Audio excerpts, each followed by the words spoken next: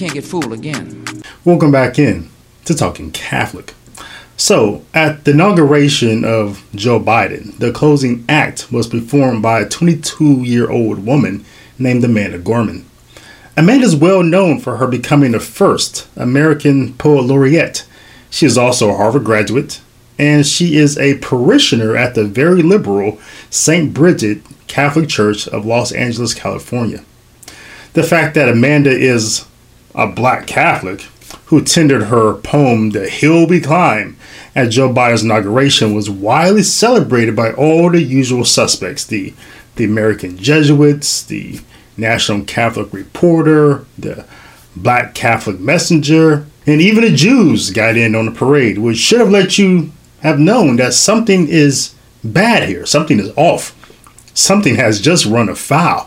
As if Joe Biden would have a Catholic who actually believes in what the Catholic Church teaches perform at his inauguration. Come on, man. Come on, man. We close the divide because we know to put our future first. We must first put our differences aside. We lay down our arms so we can reach out our arms to one another. We seek harm to none and harmony for all. But it's worse than we would have even thought. Amanda is not only the first poet laureate and a Harvard graduate, but she's also an anti-man radical feminist who believes strongly in Prolicide. Prolicide means the killing of one's own offspring, which is actually a better word to describe what we mean when we say abortion. Abortion has various meanings, both medical and non-medical, but not so much with Prolicide. And there is no confusing the fact that Amanda Gorman, as a Joe Biden Catholic, fully embraces the legal right to kill your own offspring. I'm going to play her poem for you about promoting Prolicide, and after each point, I'm going to give a quick response. 8 reasons to stand up today against abortion bans in the United States.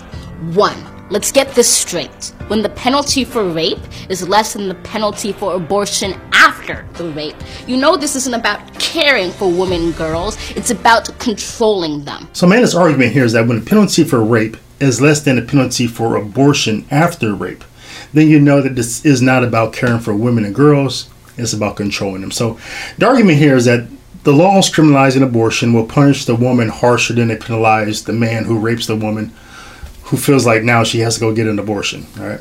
So this is one of those boogeyman arguments based upon rare instances. Of the nearly 1 million abortions performed a year in the United States, about 1% of those abortions are said to be from rape as a result of rape. So that's roughly 10,000 abortions out of 1 million is a result of rape. And there are no laws in this country which a woman who procures a legal abortion will then be arrested. There's no laws like that on the books that's active, right? But there are laws that are active that women who commit self-prolicide, that is the killing of their own offspring themselves without a medical professional, may be criminally charged, and some have been. And yes, the taking of a life is often given a harsher penalty than other crimes, such as instances of rape when the victim lives. And that is something we accept in criminal sentencing guidelines. Murder oftentimes gets a harsher penalty than crimes where there is not a murder attached. So here Amanda tells her first out of about 8 lies in saying that laws against self-prolicide are about controlling women and girls. Well, due to the Supreme Court's law, where they're ruling, they're legislating Roe v. Wade, prolicide can be only performed by licensed facilities, such as Planned Parenthood. It is still illegal to kill your child on your own at any stage of their development. Roe Wade or Dole Bolton did not give women a right to just put a hanger up their whatever, or to choke their child out after it comes out the womb. Women do not have a right to just go around committing prolicide or infanticide. That was not Roe Wade or Dole Bolton. 2. Through forcing them into motherhood before they're ready, these bans steadily sustain the patriarchy, but also chain families in poverty and maintain economic inequality. So our argument here is that abortion maintains the patriarchy, increases the system of inequality. and forces people to remain in poverty. You ever notice how selfish these Prolicide arguments are? And they're completely self-centered. I mean, because they're self-centered and selfish, they never make any sense.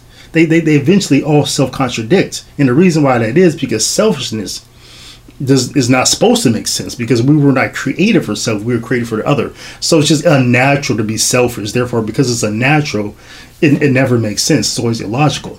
And here Amanda's arguing that Prolicide suppresses women, elevates man, it elevates the patriarchy, and Prolicide promotes poverty, all of which are lies. But at the same time, she ignores the fact that a child in the womb is denied their rights and their equality. It denies the male, the father, his equality. And she's ignoring the fact that children who are born into two-parent homes are the least likely to be raised in poverty. So she misses the point that as pro-lifers, our first argument is not against Prolicide. Rather, our first argument is for natural marriage and for natural sexual relations to take place within the confines of marriage between husband and wife. And because it is within marriage that we promote this, that we realize that children are for marriage. Children are ordered for marriage, and marriage is ordered for children. 3. Pregnancy is a private and personal decision. It should not require the permission of any politician. And her third argument here, Amanda's arguing that pregnancy is a private and a personal decision.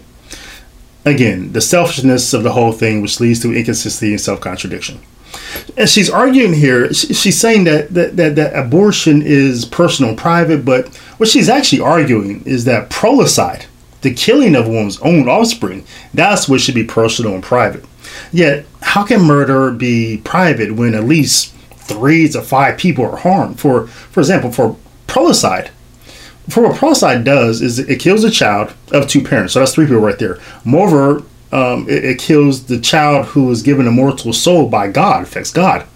It involves the hiring of another person to carry out the actual execution. That's 5 people right there. Therefore, by its own parameters, Prolicide can never be wholly private because it involves at least 3 to 4 other humans and one God, and therefore is never personal. Calling Prolicide personal and private is like saying that slavery was a private and personal decision, or that killing Jews during the Holocaust was personal and private, or what Jeffrey Dahmer did was personal and private. No one would say that. And so why say it's a stupid thing when it comes to killing our offspring? It's only when we killing our offspring, it's only with Prolicide we say something so illogical and stupid, such as it should be personal and private. 4. For all time, regardless of whether it's a crime, women have and will always seek their own reproductive destinies. All these penalties do is subdue women's freedom to get healthy, safe services when they most need them. In this fourth argument, Amanda, she's saying that that women have historically killed their own offspring, regardless of laws. And that the only thing that laws do is prevent women from doing it more liberally. Okay. She's correct here. Prolicide and infanticide have a long and bloody history in this world. And we have put laws in place to try to stop bloodshed, right? But the problem here with her logic is that that's the whole point of the law. For example, people have always murdered other people, but we have put laws in place to stop them from murdering more liberally. People have committed acts of theft, but we have put laws in place to stop people from committing theft more liberally. People have always committed acts of rape, but we have put laws in place to prevent people from raping people more liberally. Speeding, even though horses and buggies have always been more dangerous at high speed, so we put laws in place to prevent people to encourage people to slow down. So yes, more abortion restrictions if these liberals admit that it's working. 5. Fight to keep Roe v. Wade alive. By the term overturn Roe v. Wade, the main concern is that the Supreme Court will let states thwart a woman's path to abortion with undue burdens. But one thing is true and certain. In the 5th argument here, Amanda is saying, fight to keep Roe Wade alive. Fight to keep Roe Wade alive. You have to admit that it's demonically ironic here. that she's saying keep abortion laws alive, so that more children can die. Does she not even realize what pro-lifers, pro-lifers who she calls alt-right, she doesn't realize they're abolitionists for babies in the womb. She reminds me of those Democrats a few hundred years ago who fought a war to keep slavery alive. They were fighting to keep slavery alive.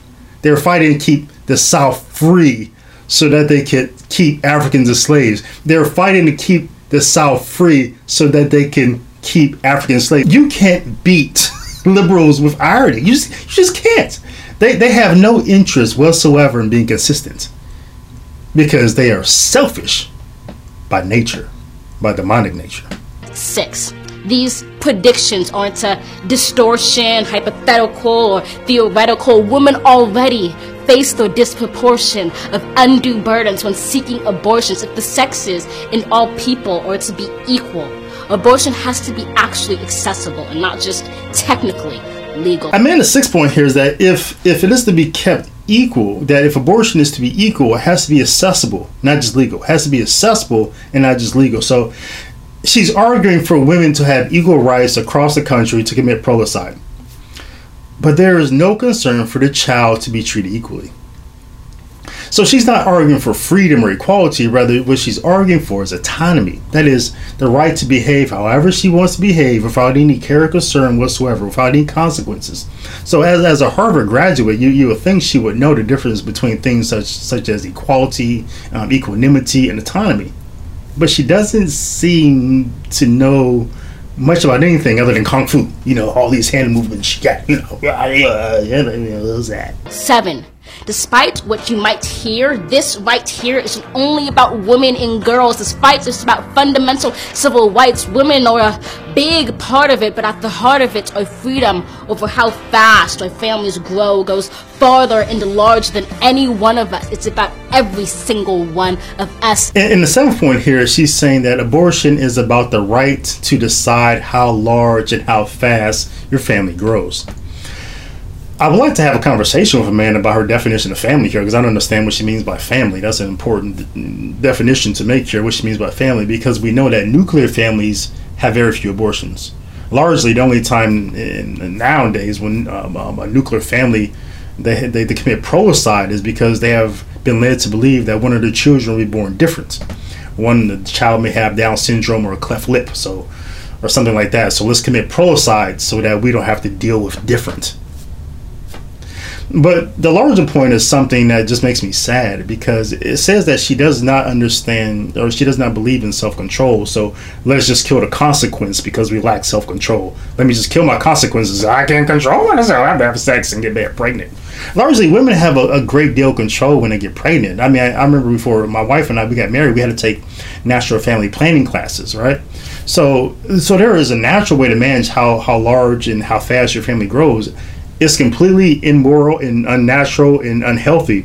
But even artificial contraception helps some women manage their family size. So this idea that the only way to control your family size is by killing the extras is insane. 8. Fight for Roe v. Wade in the United States, because this change can't wait. We've got the energy, the moment, the movement, and the thundering numbers. The alt-right's biggest blunder is that most Americans aren't under their impression that a woman's body is up to them to decide. So when you're outraged, these lawmakers are terrified. They want our tide to lose hope, to back up, pack up, and go home. So don't. We won't. We are never alone when we fight fire with feminism. So go. Be unafraid. We will not be delayed. We will not be masquerade to the tale of a handmaid. We will not let Roe v. Wade slowly fade, because when we show up today, we're already standing up with the tomorrow we made. Her 8th point is to fight fire with feminism. Fight fire with feminism. It's almost cute that the abortion movement thinks that they're fighting against governments in the alt-right, as she calls it. But in reality, they're fighting against God. The God who gave us the command that thou shalt not kill. And God who sent his son who said, love one another as I love you. And how did he love us? He died for us on the cross. In this way, Prolicide is the most unchristian of all things because it corporately kills the other rather than sacrificing ourselves for the other. In fact, the gift that God gave woman, only woman, was the closest thing we have to imitate Christ on the cross. When a mother dies in childbirth, that's the closest thing we have to imitating and love of Christ on the cross. When she sacrificed her life for her child. And God gave that gift to woman, that right to woman. Thank goodness it happens very rarely nowadays, but there's a divine beauty when it does occur. And I pray for those women who do make that sacrifice go straight to heaven. What a beautiful sacrifice that those who believe in Prolicide can never grasp. But pray for Amanda. Pray for Amanda. Pray for people like her, especially these Joe Biden Catholics who are seeking to destroy all that is good and true. But until then, and until next time, blessings and shalom to you and to yours. Hi everybody, thank you for watching. Subscribe here to get the latest from the show. Also be sure to check out the content you've missed. If you'd like to keep supporting my work, consider joining my team on Patreon, where you'll be gifted great perks like books, hoodies, and mugs. Thanks again.